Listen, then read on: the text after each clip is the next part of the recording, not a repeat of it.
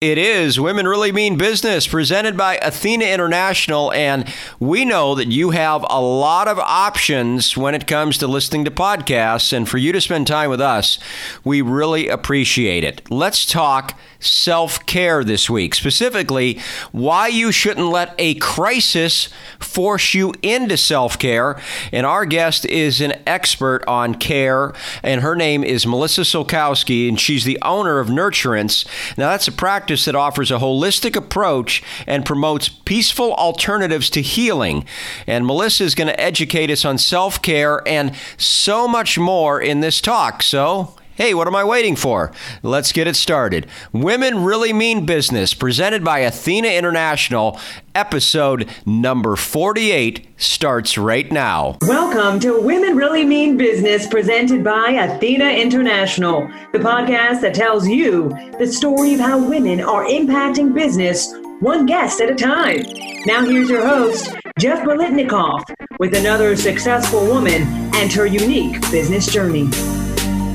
Women Really Mean Business, presented by Athena International, and I am Jeff Bolitnikoff, excited to have another guest on. Of course, I'm always excited to have a guest on, and this week it's Melissa Sulkowski, and she was kind enough to take me through the pronunciation of her business. It's Nurturance, and you spell that a little different, so I'm going to give you the website first.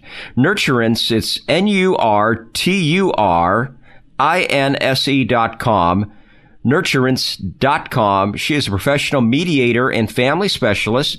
She's been working with individuals and families for over 25 years.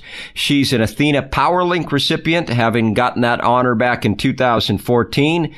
And she was selected as one of 15 peacemaking professionals between the United States and Canada.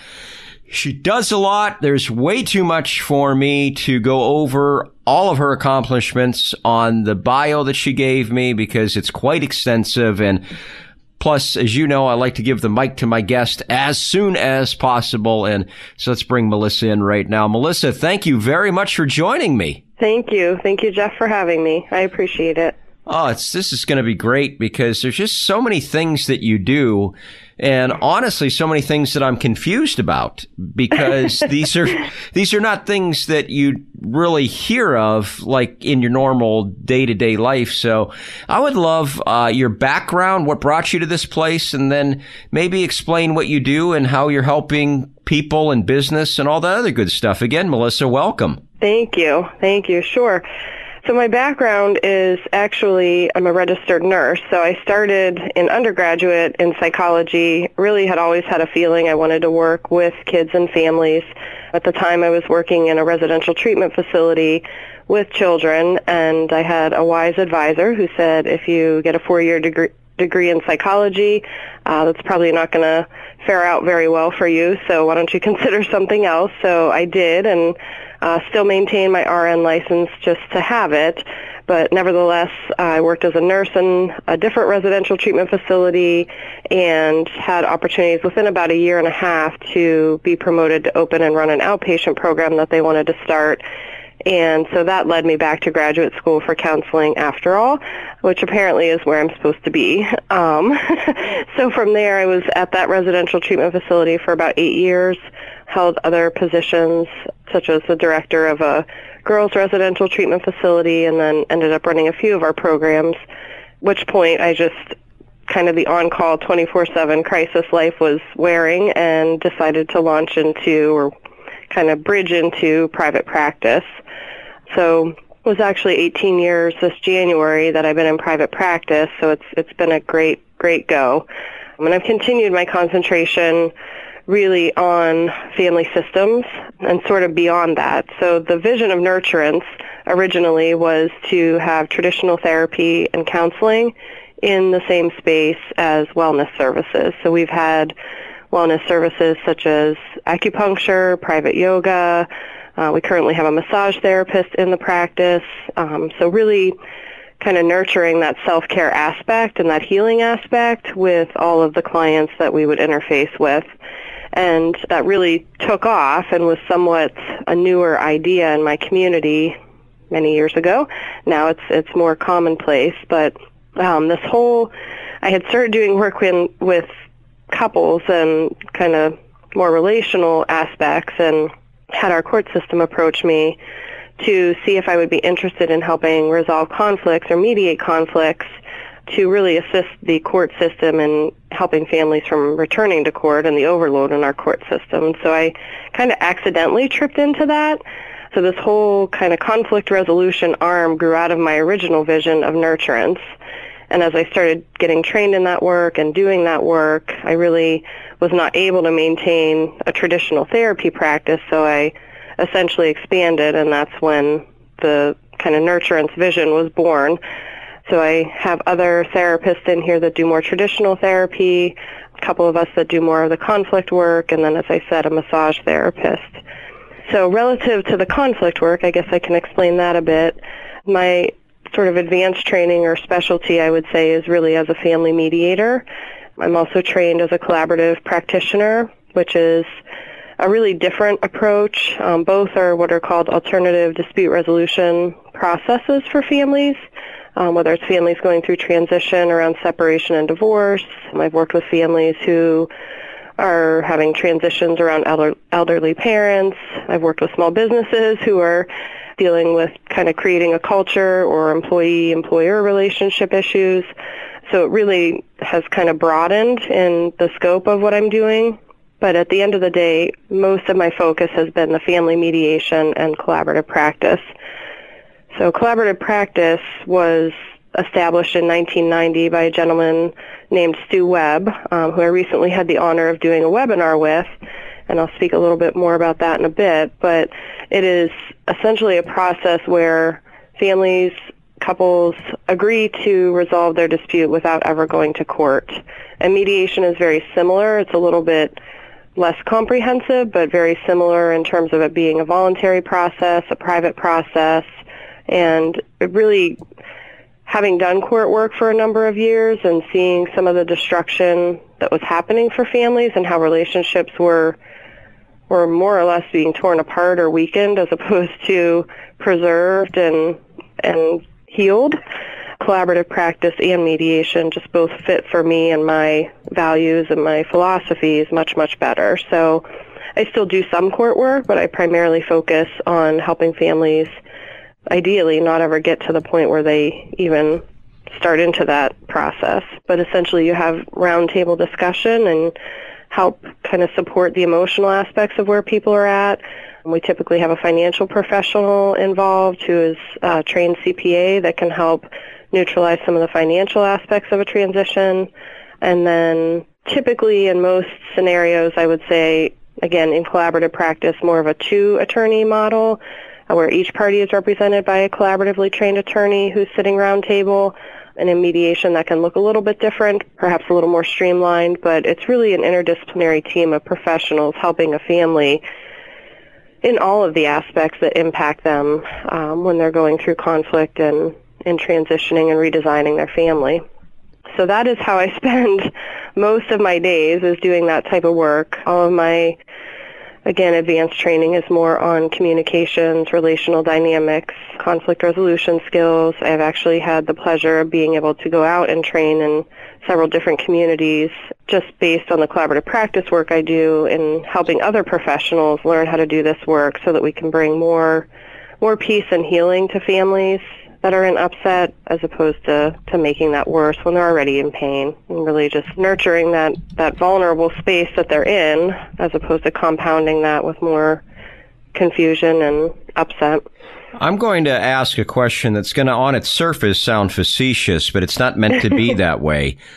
In that, how do you keep all of this straight? Because you're kind of the classic business that has a lot of product lines, some related, some not related. I guess they're all related under a kind of a human-to-human kind of helping people through different issues type of thing. But a family, as you had said before, like a family conflict might be different from traditional therapy, might be different from a court system, etc.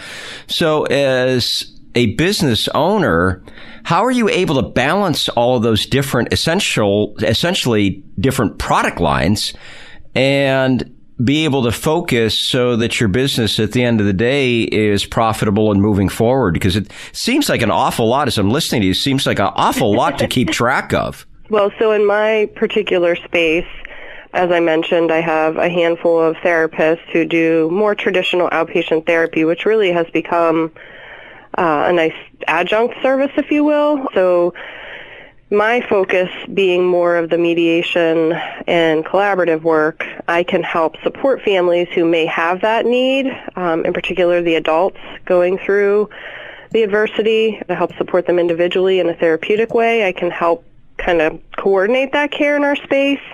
As far as the other professionals that I work with, we don't share space, so it's more we all agree via contract really with the family to come together and, again, sit round table to do that work. So I guess from a focus standpoint, I'm spending my days really with families in my office, and we have a really refined approach that we've developed that works so well with families that I'm very excited to kind of continually share and expose so that we can help other professionals help families in the way that we are. But nevertheless, the other therapists that are in here kind of focus on what they need to, and my role in just sort of managing the space, if you will, is kind of making sure everybody's getting what they need and clients are feeling happy about the services that they're getting, and that we're really just offering the community more of a holistic approach in their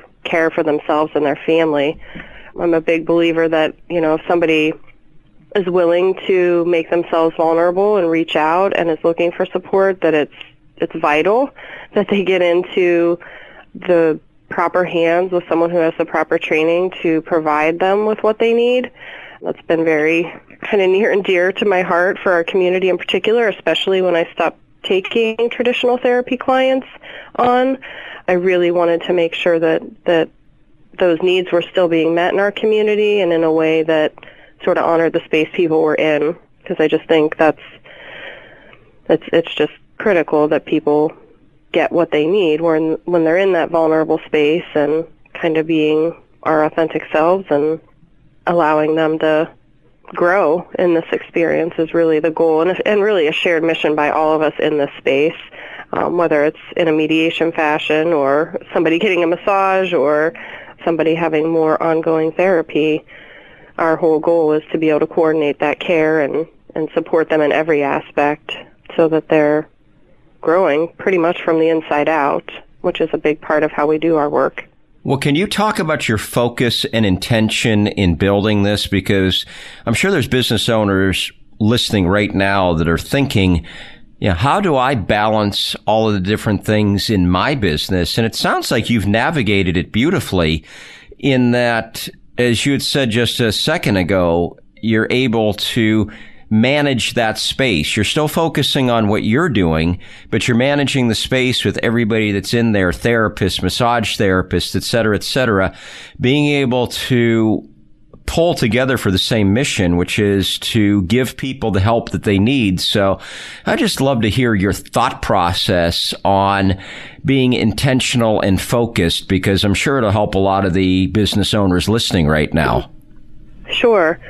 From more of a concrete standpoint, I would say one of the things that we do regularly is just good team building and team meetings and peer consult time, and really sort of promoting one another and really kind of lifting one another up. Ironically, we're all women in here, which some people are like, how do you have, 8 to 10 women in the same space and all of you work together, get along? I mean, I would say consistently. You don't expect me to touch that one, do you? Right? Yeah, clients consistently are like, it feels so good in here. Everybody's, happy and hugging and getting along. And I guess I would start with anybody that shares space in here. Again, it's kind of come back to sharing those same core values and kind of being your true authentic self. That's something that I think as a business owner, as an individual, in my practice every day, I try to be mindful of is just that we're all human. We're all human. We all have a story, and how can we really lean in and support one another? Oftentimes with clients, especially when I'm doing conflict work, there's sort of this notion of really giving that power away in terms of, well, I have to trust this person again, or I can't be happy if this person isn't in my life. And we really use, and all of us share the same philosophy, more of an empowering approach, more of a sort of inside of you, the trust, it's sort of inside of you, the happiness, and helping guide them to a place where they can sometimes be discovering that for the first time because it's gotten lost along the way through adversity. So I think we all share that same kind of core value piece of things, and that helps make it easier when we're working with families or coordinating that care to really help them feel safe so that they have a space to grow where they have that support system. I've definitely learned, I would say, that, good self-care and a healthy support system are two of the things that can help people move through adversity.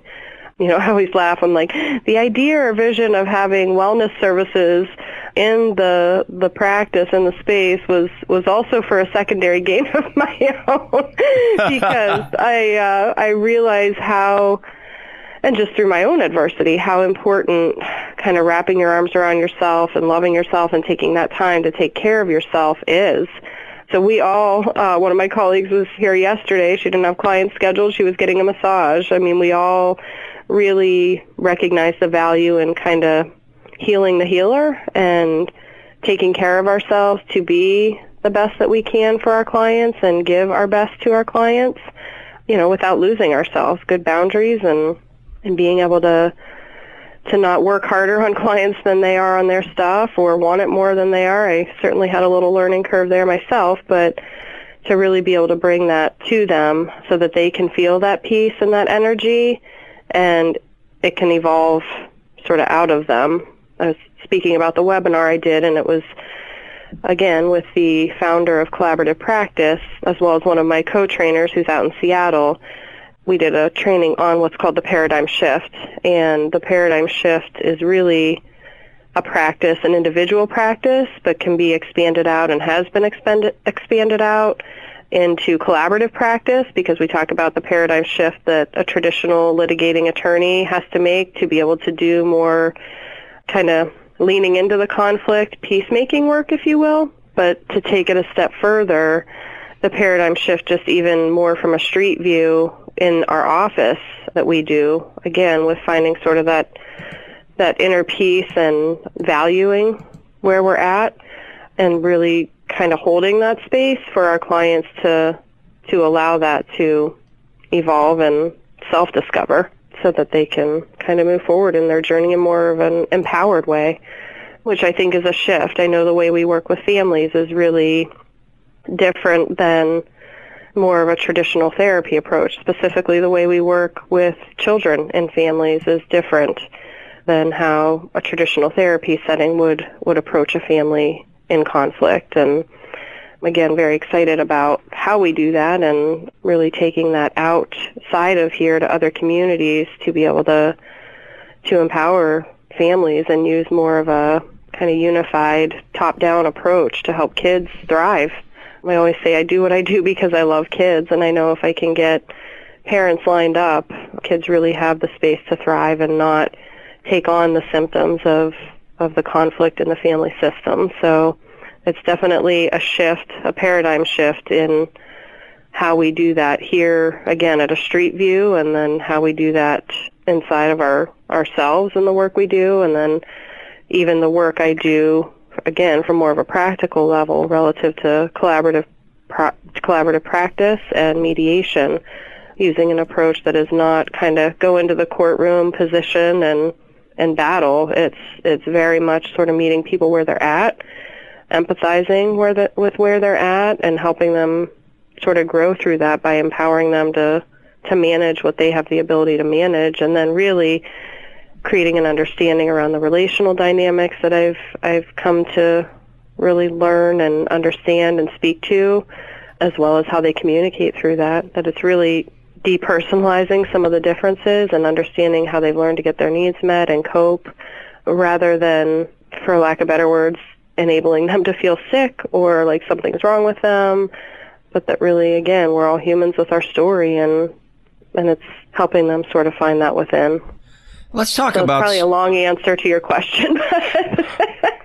Oh, no, that's... I get passionate about what I do, and no, it's enjoy great talking about it. No, I agree. And again, the guests on this podcast always have the floor, and it's wonderful that you gave such a complete answer to that. The one thing that's been weaving through this podcast is self-care, and I have an opinion about self-care as far as, or a view of it, I should say, that vaguely, really. My view is kind of vague in that it means that I should take care of myself, and maybe that's going to get a massage, or that's reading a good book or something like that. But I know that there's got to be a more expansive way a professional like yourself looks at how somebody should be looking at self-care when they're trying to perform it in their own lives. So, and a lot of business owners and entrepreneurs and people that are in corporations right now, et cetera, that are listening are, in probably many cases, they probably do need to practice more self-care. Sometimes we're the worst at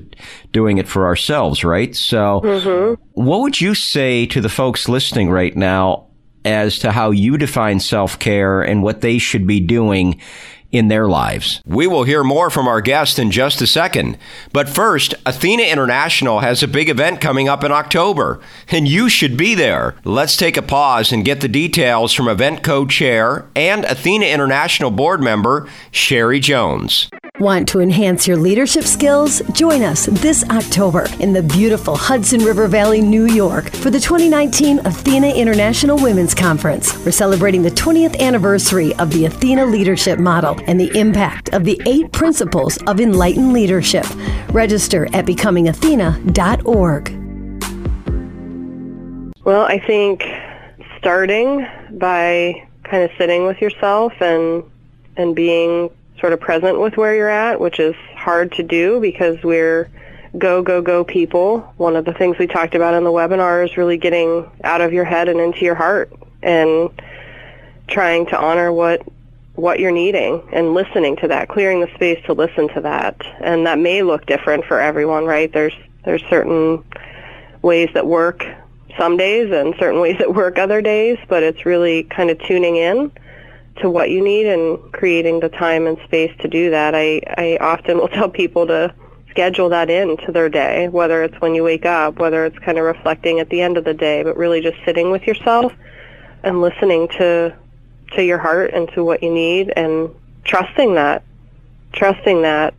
because, again, we all know ourselves best, and we just don't take the time to slow down and really listen until our bodies are kind of screaming at us in terms of what they need. And it's a practice. It's definitely a practice, something you have to be intentional about. And I just think doing that really allows us to be better in all the roles we hold in our life, whether it's working with clients, whether it's being a mom, that really kind of, I call them mommy timeouts. It's kind of like, okay, I need to step away and kind of take care of myself right now because I'm not going to be my best self in that role if I don't. Well, millennials listening right now will have to Google Calgon Take Me Away, because that was the original mommy timeout. That's right.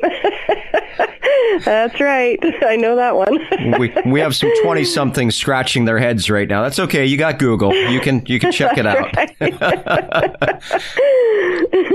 So you had mentioned before about your own learning curve with self-care, and it's kind of like the shoemaker's kid goes shoeless, where you're a professional and you know all about self-care, but even you had a learning curve. So I think a personal story might help our listeners right now as to how you had to get better at self-care.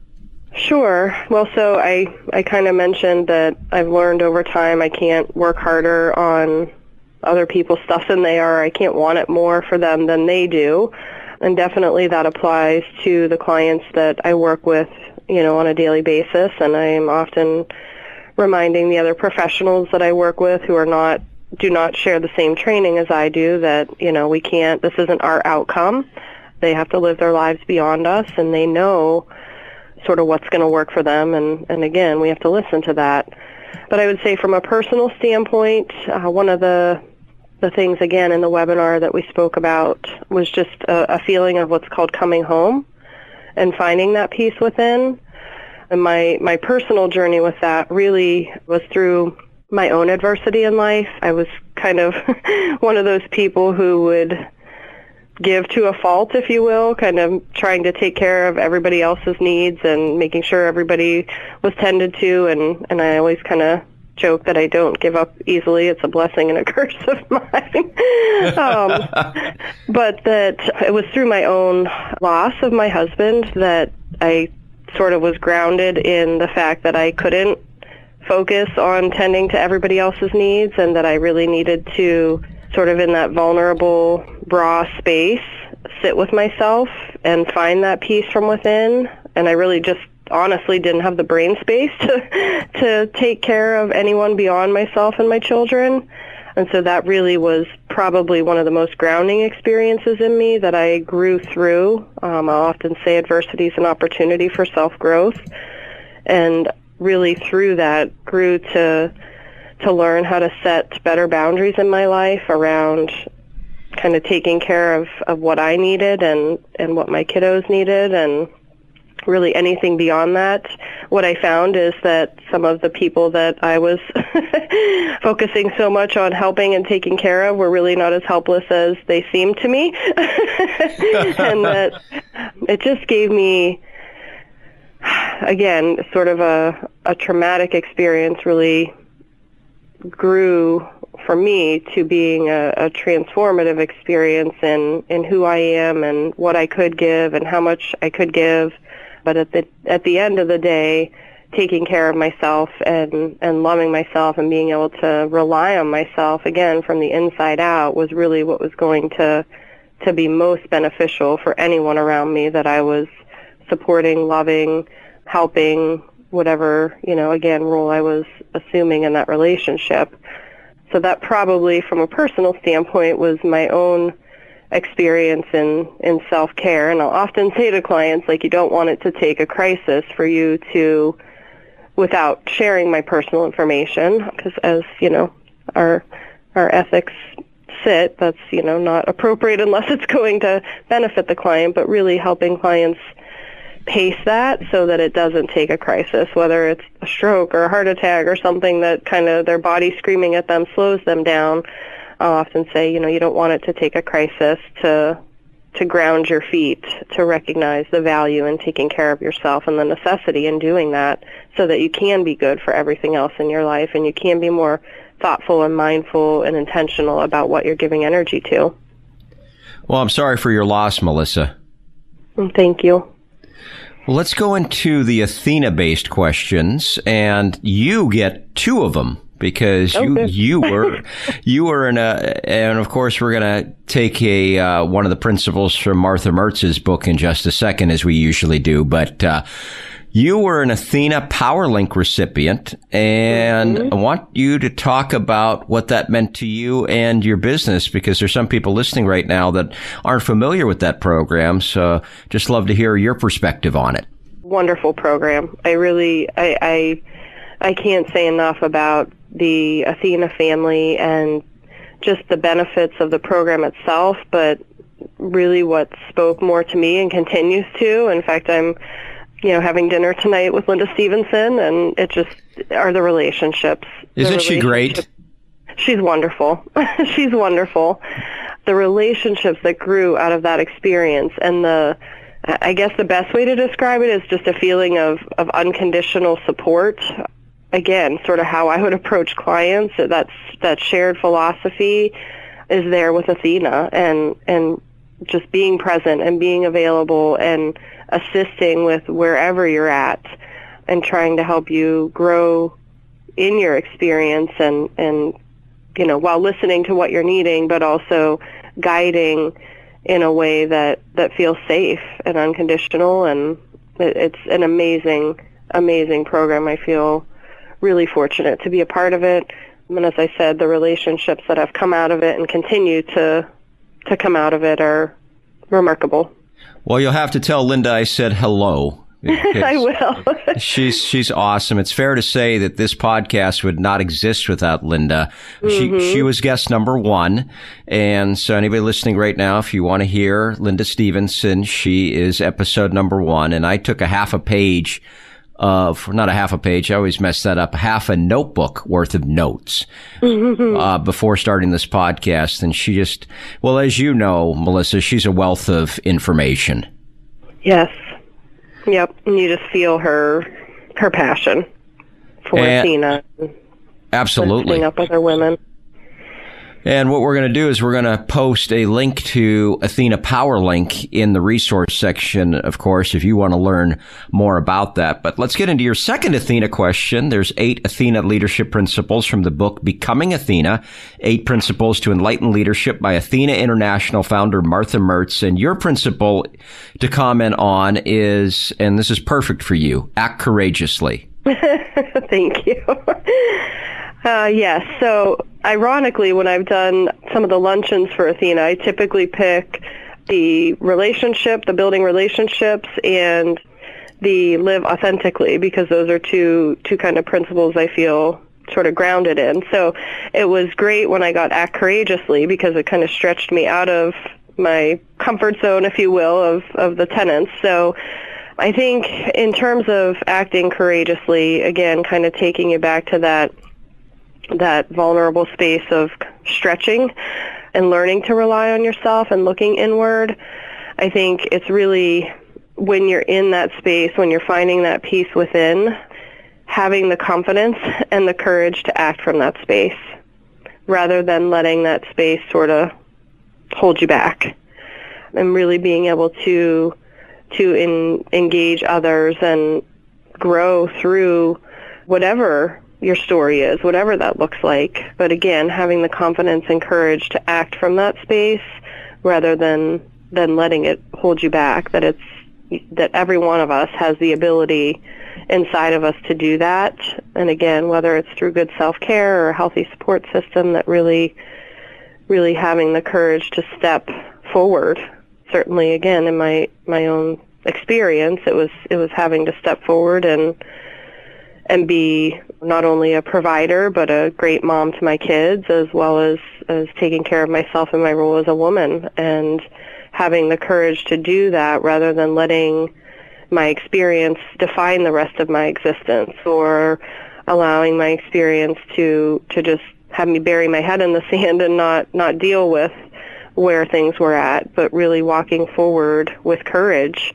And on my good days, picking up my bootstraps and taking a step, and on my bad days, sort of honoring what I needed in that and allowing myself to feel it, but getting back up the next day and acting with courage to develop, all that sits in front of me today in all the aspects of my life. That resonates with me because Tony Robbins has a podcast, and this is weaved through several of his podcasts, but he has a concept where he talks about the story you tell yourself is really going to determine where you go. So, like, just say in business, for example, and say you've suffered a business failure, and you assign something to yourself. The story you tell yourself is, well, I failed in business because I'm a loser.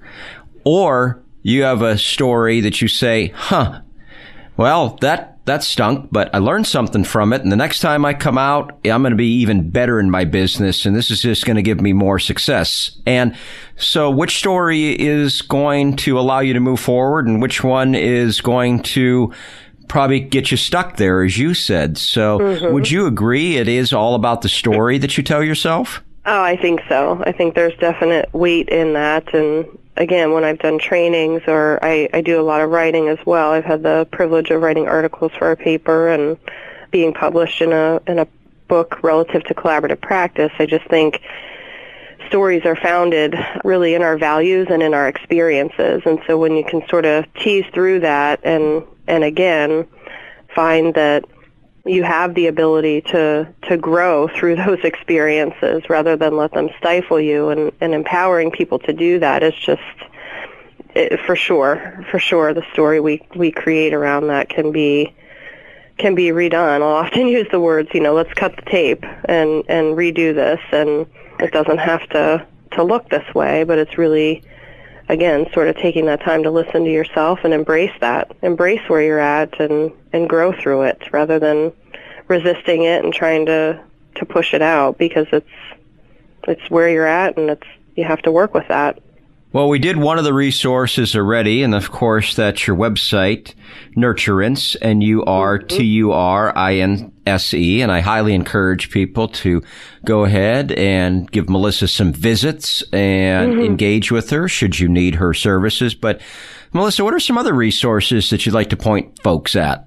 Well, I would say one of the things I've sort of guided clients towards in some of my relational dynamic work, and even when I'm working with couples who are experiencing separation, divorce, helping them understand those relational dynamics can be helpful, and some of them have been able to reconcile just through understanding some of those differences in a new light. But one of the things I think that is a good read, and really, again, I've actually had my kids take this test, is the love languages, kind of how we're all fed, how we all can allow ourselves to be vulnerable looks different, and kind of, what feeds us in getting our needs met. Again, kind of drilling it down to some of those aspects. I think the love languages, the 5 love languages, is a great read for relationships, for parent-child relationships.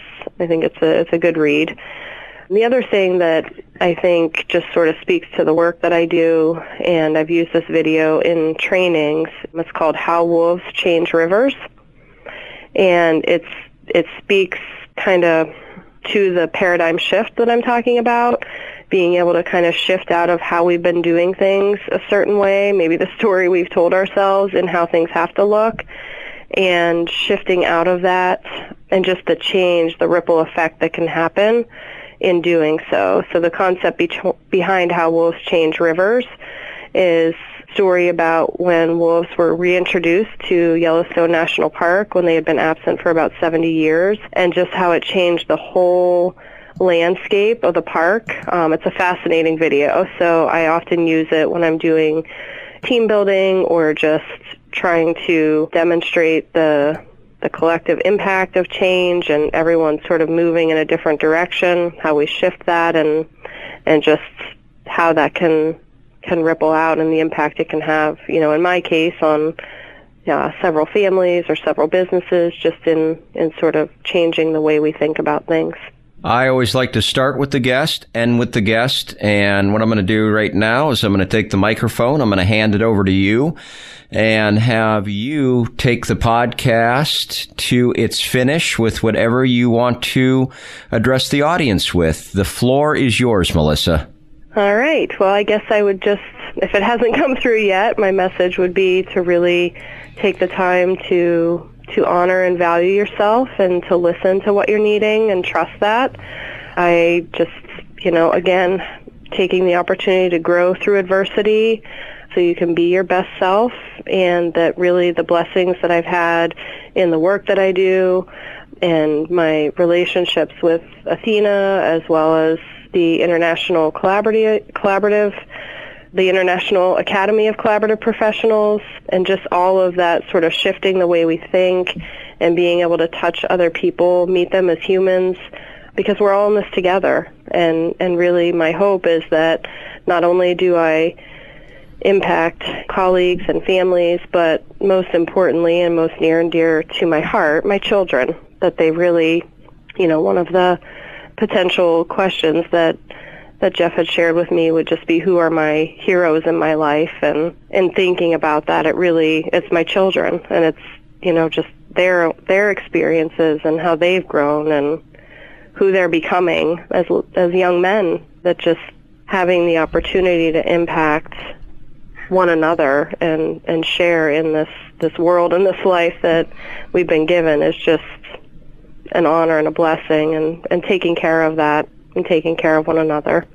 Yeah, tell me about your sons and their ages and what makes you proud of them. So they are 14 and 16.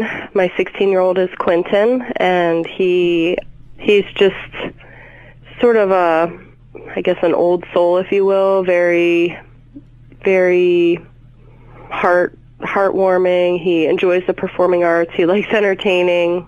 He's definitely a comedic personality, but at the end of the day, just very attuned to what other people are needing around him, and just very loving and sensitive. Very proud of him for not only his academic accomplishments, but just personal accomplishments and relationships with people. And he'll often say, I'll be like, okay, what are you doing, buddy? And he's like, oh, I'm helping a friend or talking to a friend. I'm like, all right, junior therapist, I'll see you later. And then my 14-year-old is Julian, and he's kind of my little firecracker. He's my risk taker. He plays lacrosse. He's definitely sort of out and about, and he's in the space if he's there. He's very compassionate, very perceptive. Again, it's sort of my kid. We were in New York City a couple summers ago, and he's going up to the homeless person, giving them, change, and just very attuned. Again, I guess both of them, as I'm saying that, to helping other people and being available to other people, very compassionate. And it's kind of a joke in our professional community. I'm called Hugs because I'm a believer that hugs heal. And a funny story about my oldest. We were in Austin and walking through this park, and there were some people standing there with a sign that said free hugs. And my oldest at that point was probably, I don't know, maybe 12 or 13, and he goes running up and gives them a hug. Oh, my God. Don't know where he gets that from, but yeah, they're wonderful. I wonder. Wonderful boys. They're a true, they definitely keep me going. Well, they're wonderful boys. What a perfect way to close out the interview. And Melissa Sukowski and of Nurturance, and you can find that at nurturance.com, NURTURINSE.com. Thank you so much for all your time. Thank you, Jeff. This has been fun. Thank you so much. Yes, it's been great. Thank you for having me. I appreciate, again, the opportunity to just share sort of my thoughts and my experiences, and hopefully, again, if even one person is impacted, then I've done my due diligence today, and again, appreciate the ability to do that and the opportunity. On the next episode of Women Really Mean Business, presented by Athena International, Elise Glink is a content expert and has a lot of helpful tips for you. But more important, this podcast is all about being bold enough to listen to your instinct based on what you are seeing at the ground level, even if others don't agree with you. Here's a little bit from Elise. I was hearing about it at kind of a ground level, and if it wasn't there, I was getting it in my syndicated column, questions from people. And so, it occurred to me that people were really struggling and they were broke. And it took a few years for me to put together the kind of pieces. I needed a little more experience. I needed to build this big website for Discover Card, and another one for Equifax, and another one for Humana, and another one, for these different companies, to really understand in a new media environment what would be a better way to reach out and touch people. When you share the show on social media, and we hope you do, and appreciate when you do, use the MyAthena hashtag. Lowercase my, and then Athena is all uppercase. Hashtag MyAthena. Let's share this with the world.